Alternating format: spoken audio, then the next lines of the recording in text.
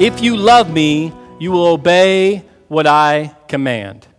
If you love me, you will obey what I command. And I think this is so key. As people who want to follow Jesus, as people who want to obey him, it's important that we understand this concept. See, there's two sides, two extreme sides to this. There's the obey side and there's the love side. And you can see some that are more on the liberal side, that idea of love, right? As long as we got love, we're going to be all right. And then you can get more side on the legal side where it's all about obedience, that we must do this and this and this. And I think Jesus points us to what it should look like: love and obedience. And the order is significant. The order is important. Love and obedience. See, we want to be motivated by what we do and how we follow Jesus by a sense of love for him. Love, and out of that love breeds obedience. See, God is not in the business of behavior modification. He's not in it for us to change our behavior. What does he want? He wants heart transformation. He wants our lives to be changed because we love Jesus. And when we love Jesus, we begin to do what? Begin to obey. We begin to listen, hear his teaching, and respond to his teaching. That's why I've loved we started this series almost 6 months ago now. That's why I've loved it, because we have seen Jesus, we have seen his teaching, we have seen his life, and now we can hear his words. And the purpose and the goal is that we love Jesus, and through this love, respond to him. Love and then obey. Duty or guilt will motivate us for a while, but only the love of Jesus will motivate you for a lifetime. And as Jesus is meeting with his disciples, here his last time, he has these 11 guys, and he's going to send these 11 guys out into the world to change the world, to turn the world upside down, as it says in Acts. Turn the world upside down. These 11 guys Jesus is sending out. And he wants them to understand that if you're going to follow me, and as we go into John 15, and you're going to experience this, you must first know what it is to love me. And if you love me, you will obey. We talked in John chapter 8, Eugene Peterson, when we were in John chapter 8, we talked about this idea, right? If you really are my disciples, you will hold to my teaching. This idea of this long obedience in the same direction. As we love Jesus, we begin to look more like him. We begin to do what he says. And there's this growth and this change and this transformation in this love for Jesus. This idea of long obedience in the same direction. Once we love, we begin to obey. And so here he is meeting with these disciples. And here he is getting ready to send these guys out. And this is his one last encouragement and challenge to these 11 guys. So if you have your Bibles, go ahead, and in John chapter 15, the second half of this, here's what it says. If the world hates you, keep in mind that it hated me first. If the world hates you, keep in mind that it hated me first. See, last week we talked about in this life, there will be trouble, right? There will be trials, there will be tribulations, there will be struggles that we encounter. There will be sickness and death and things in life that are difficult. I shared the story of that little 6-year-old boy and these parents talking to me and how they lost their 6-year-old boy from a freak accident.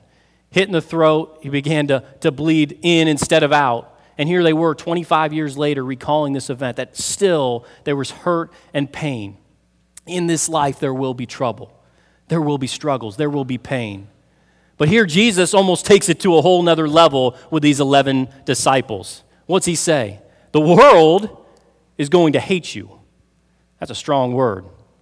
The world is going to hate you because they hate me. See, if you are going to love and obey, and this long obedience in the same direction, you're going to continue and begin to look more like me, begin to do as I have told you to do, the world is going to hate you for it. See, as we love Jesus and as we begin to obey and the Spirit begins to do a work in our life, people who don't know Jesus, people who have not encountered him, all of a sudden they're convicted by their sin. They realize that as they would look at our lives and they encounter the Spirit and they encounter us, followers of Jesus, people who love Jesus, that their lives just don't measure up. And the majority of the world hates us for it. You go back, all the way back to the story of Cain and Abel. And Abel found favor in the eyes of God.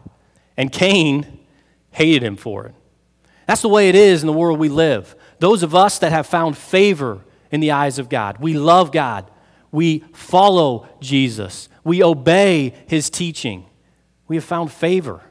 And the world hates us for it. That's what Jesus is telling us. If you follow me, if you love me, and you obey me, the world is going to hate you for it. And so he tells them here, the world is going to hate you because it hated me first. If you belong to the world, it would love you as its own. As it is, you do not belong to the world, but I have chosen you out of the world. That is why the world hates you. In other words, if you did not love me and there obey me, you'd be like the world is. And the world wouldn't hate you. If you did your own thing, you lived your own life, and it wasn't me, and you didn't love me, you didn't follow what I said, you didn't follow my commandments, the world wouldn't hate you because you would be like the world was. But as it is, Jesus says, I have chosen you. I have chosen you to do my work. And speaking to these 11 men that are about to go into the world, that he has given them the Spirit, the Holy Spirit, they are going to transform and change the world by what God is going to do through them and by the work of the Holy Spirit. So he says, this is why the world hates you. Remember the words I spoke to you. No servant is greater than his master. If they persecuted me, they will also persecute you. Remember the words I spoke to you. No servant greater than his master. If they persecuted me, they will persecute you also. Here's the reality. He's talking to these 11 guys, right? These guys are having a conversation with Jesus. It's his last time with him. I love John because John, he gives us this glimpse into these relationships that he has. But if you look at the beginning of John, he kind of takes us quickly through the first few years. And then as it kind of slows down in the final week and final days of Jesus' life, we begin to get a closer, and it's almost like he's zooming in to give us this closer look at Jesus and the relationships that he has. And so here he is in his final time with these 11 disciples, talking to these guys, challenging these guys, encouraging these guys. And here's the reality Jesus is setting before them.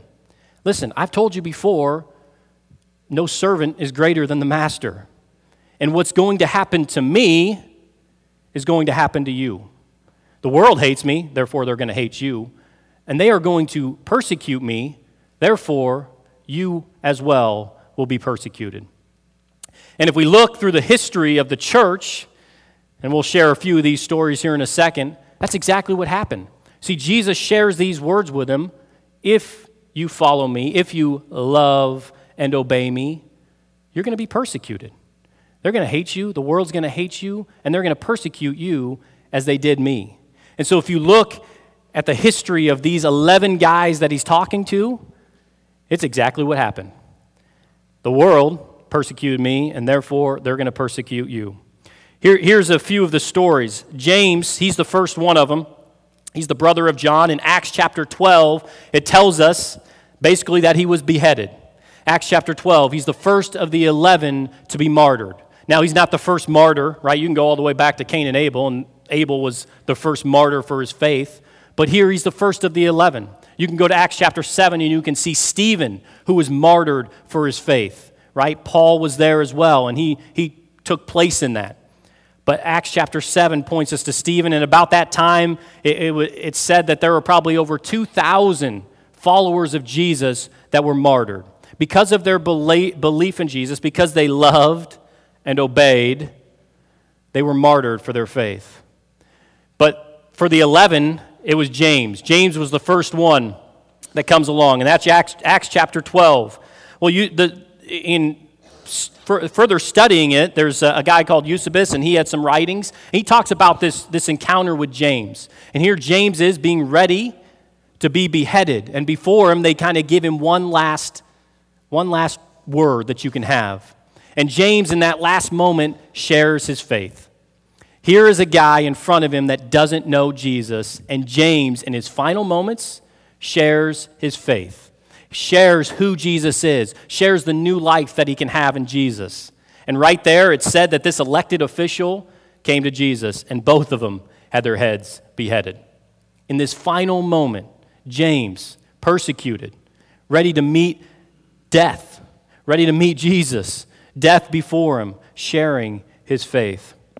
Peter, many of you know the story of Peter, but Peter also crucified. And what they did is many of these disciples were crucified, and they did it because it was kind of a mockery towards Jesus, that they crucified him as Jesus was crucified to kind of mock Jesus. And we know the story of Peter, and many of you have probably heard it, but Peter did not want to die like Jesus. He didn't find himself worthy to be martyred like Jesus. So Peter was crucified upside down. There was also the story of Andrew, and it said that Andrew hung on the cross for 2 to 3 days.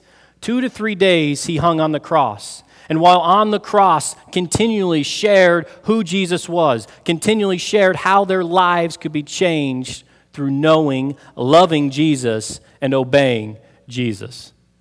And lives literally at the foot of his cross, people giving their lives over to Jesus. It goes on, and it talks about Philip being crucified and Jude being crucified.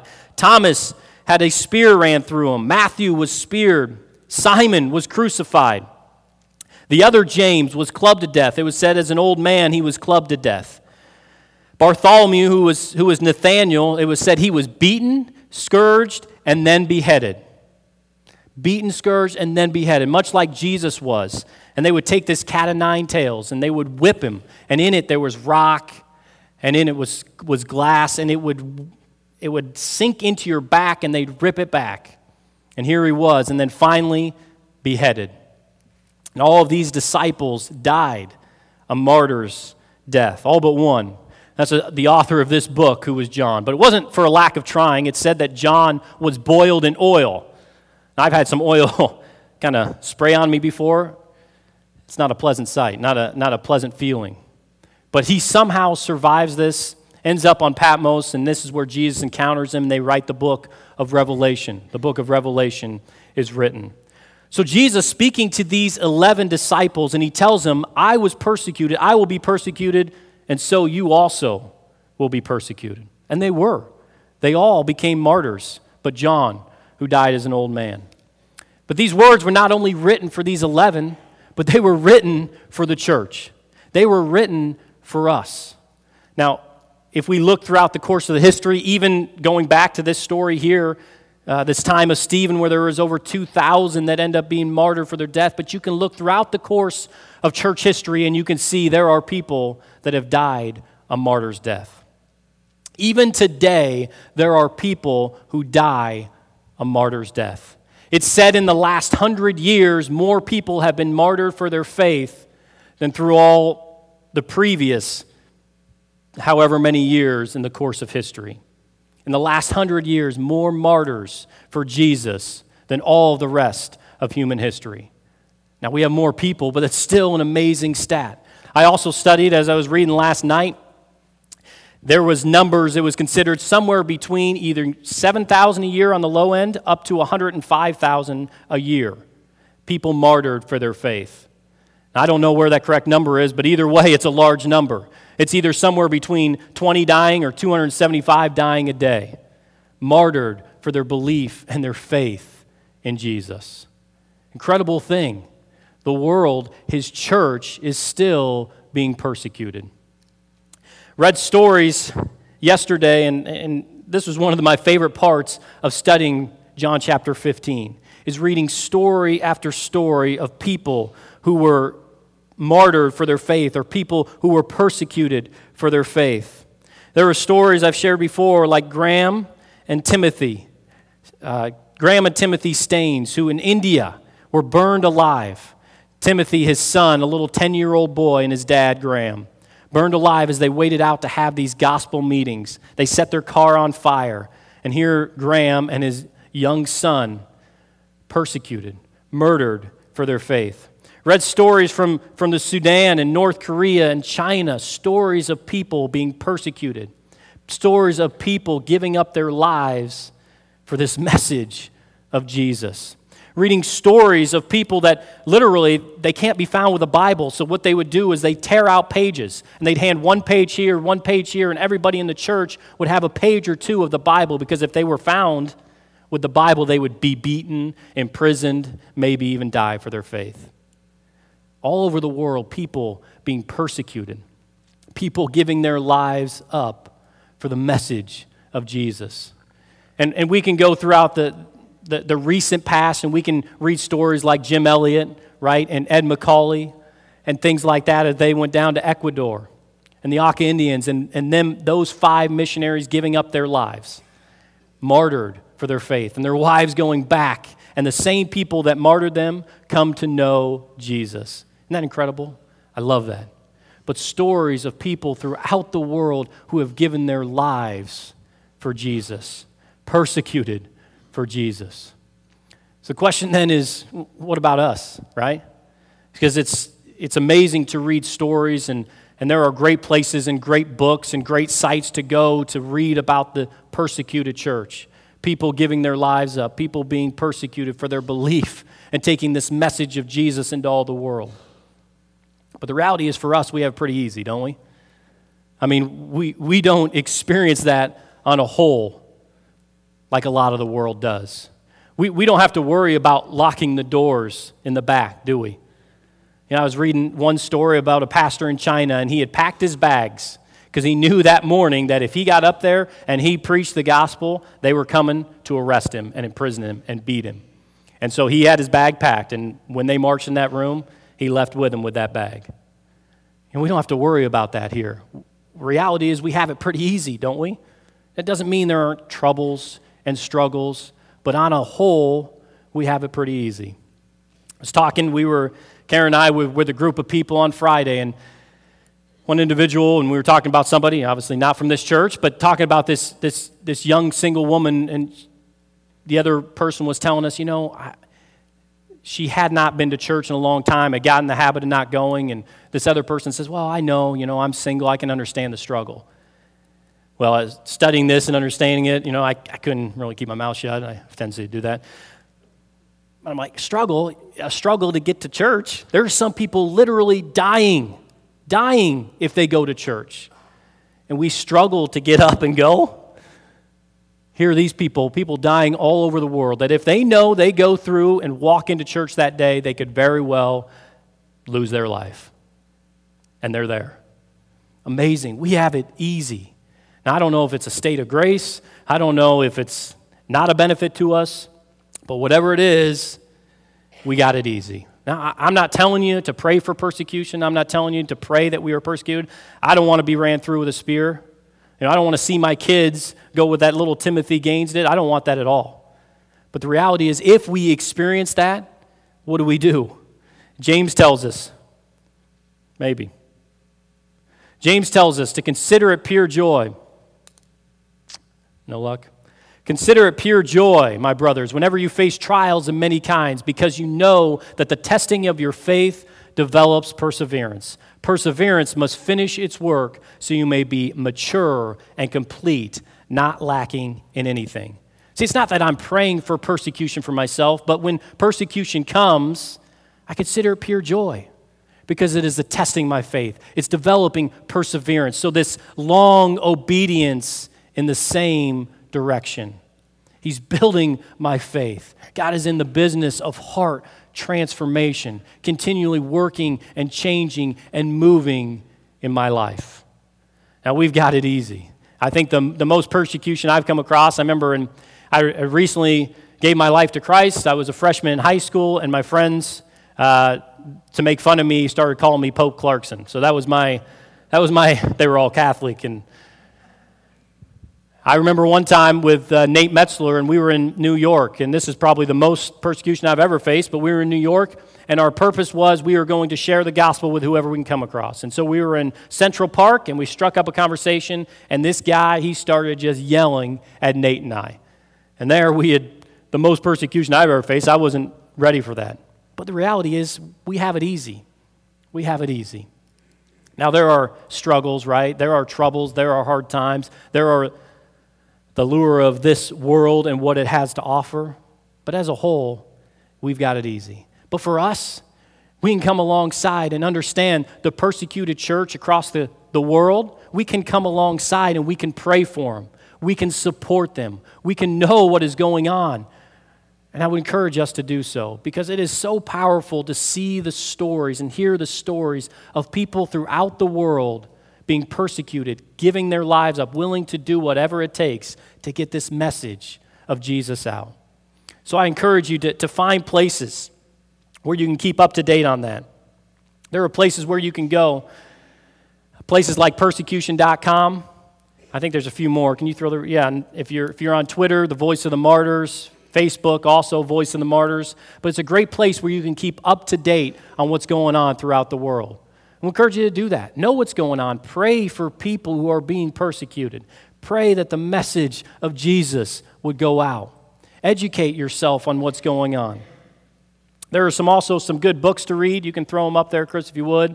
Through the Gates of Splendor, it's that story of Jim Elliot. There's a book called Jesus Freaks, which gives stories of people who have been persecuted. Fox Book of the Martyrs. And then Extreme Devotion, another book like that. But great places to read stories of people who have surrendered all, willing to be persecuted for the message of Jesus. We got it easy. We've got it easy. But it doesn't mean we can't come alongside and we can't partner and we can't pray for those being persecuted. Now, that's a scary aspect to know that you could give your life up for this message that we are to go into all the world, to all nations, to the end of the earth to share, right? Leading people everywhere to this devoted relationship with Jesus. But here's the beautiful part of it. The second part of that verse says this, if I can find it. No servant is greater than his master.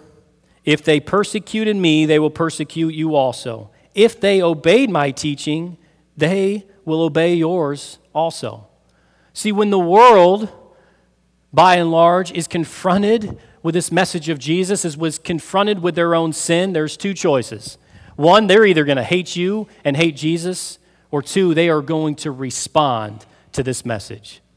And this is what Jesus wants. When he sends these 11 out, when he's sharing this message, he wants them to be willing to give up all for this message of Jesus. And there are some, when they encounter this message, they realize their need for Jesus.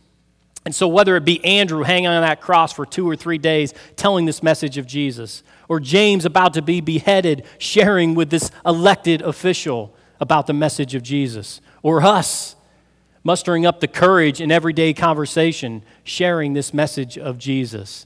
There are some, the world may hate you, and many by and large may hate you for this message and because you know Jesus, but there are some who will give their lives to Jesus. That is the point, isn't it? This is why we are here. This is our mission, leading people everywhere to this devoted relationship with Jesus. We want to encourage you and challenge you to partner, right, with groups around the world, to know about the persecuted church, to pray for the persecuted church. For us as individuals, what does it mean for us? It means for us to be bold, because we've got it easy. We've got it easy. We don't have the persecution much of the world does. We've got it easy. And we encourage you to be bold in your faith, to know the power that you've been given. Paul tells Timothy, you have been given a spirit of power, not timidity. We have been commissioned to go into all the world, to lead people everywhere to this devoted relationship with Jesus.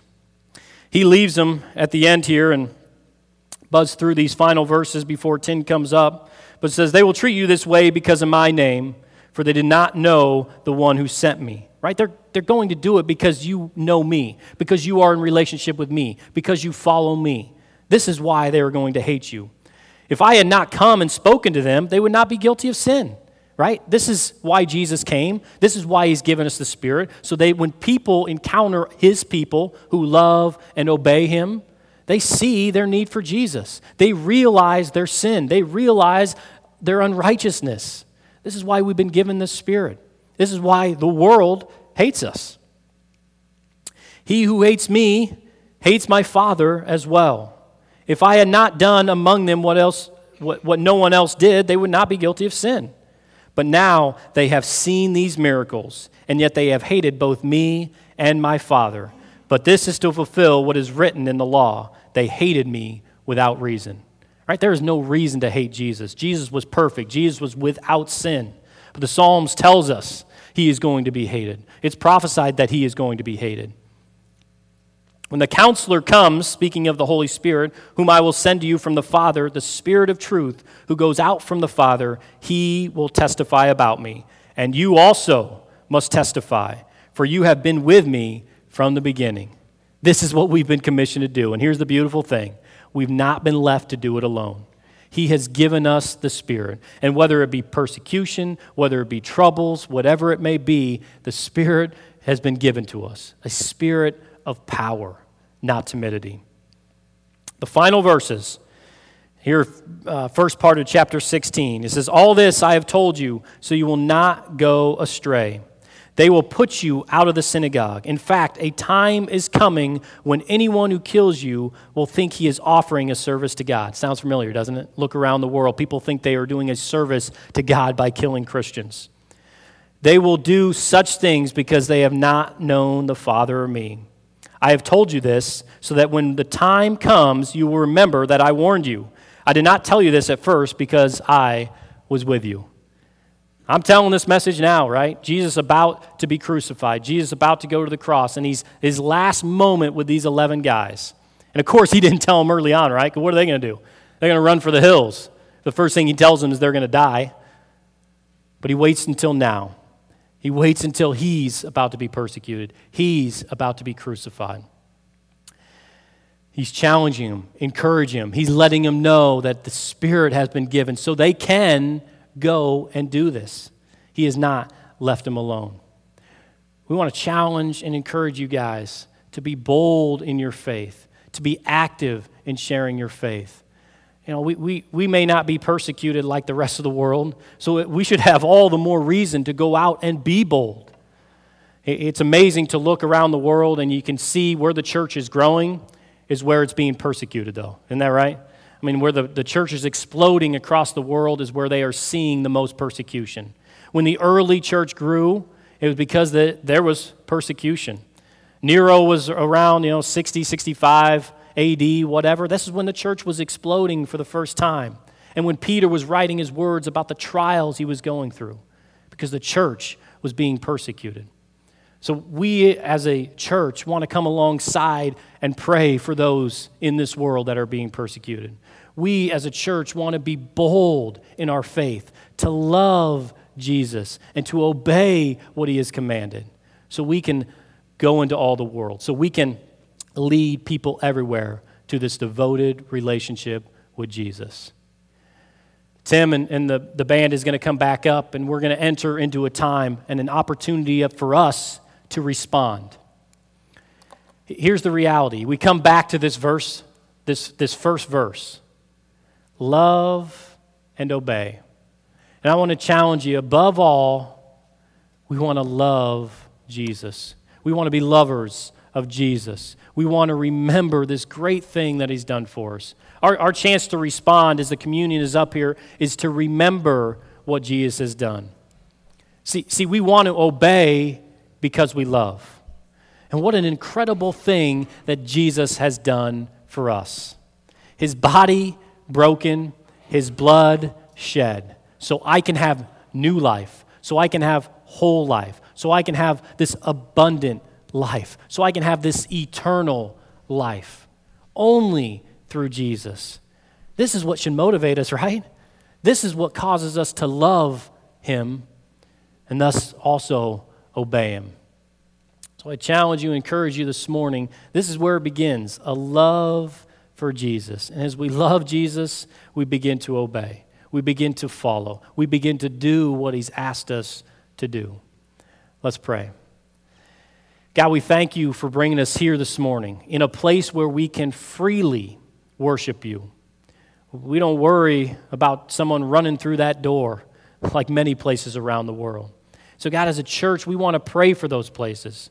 God, if at least 20 people are being martyred for their faith every day, God, we want that to give us boldness in sharing our own faith and sharing how people can be rescued, how can have this eternal and new life through your Son, Jesus. This morning, we ask us that you would teach us to love you, that above all, we would love Jesus, and by loving, we would obey and we would follow. We thank you for the bread. We thank you for his body that was broken, this incredible thing that he's done for us. We thank you for the juice in remembering his blood that was shed, that his blood has covered all my sin, all my transgression, all that I've done wrong has been taken care of because of my faith in Jesus. So this morning, we want to worship him. We want to remember him. And by loving him, we want to follow. We want to obey. We pray it and we ask it in the name of Jesus. Amen.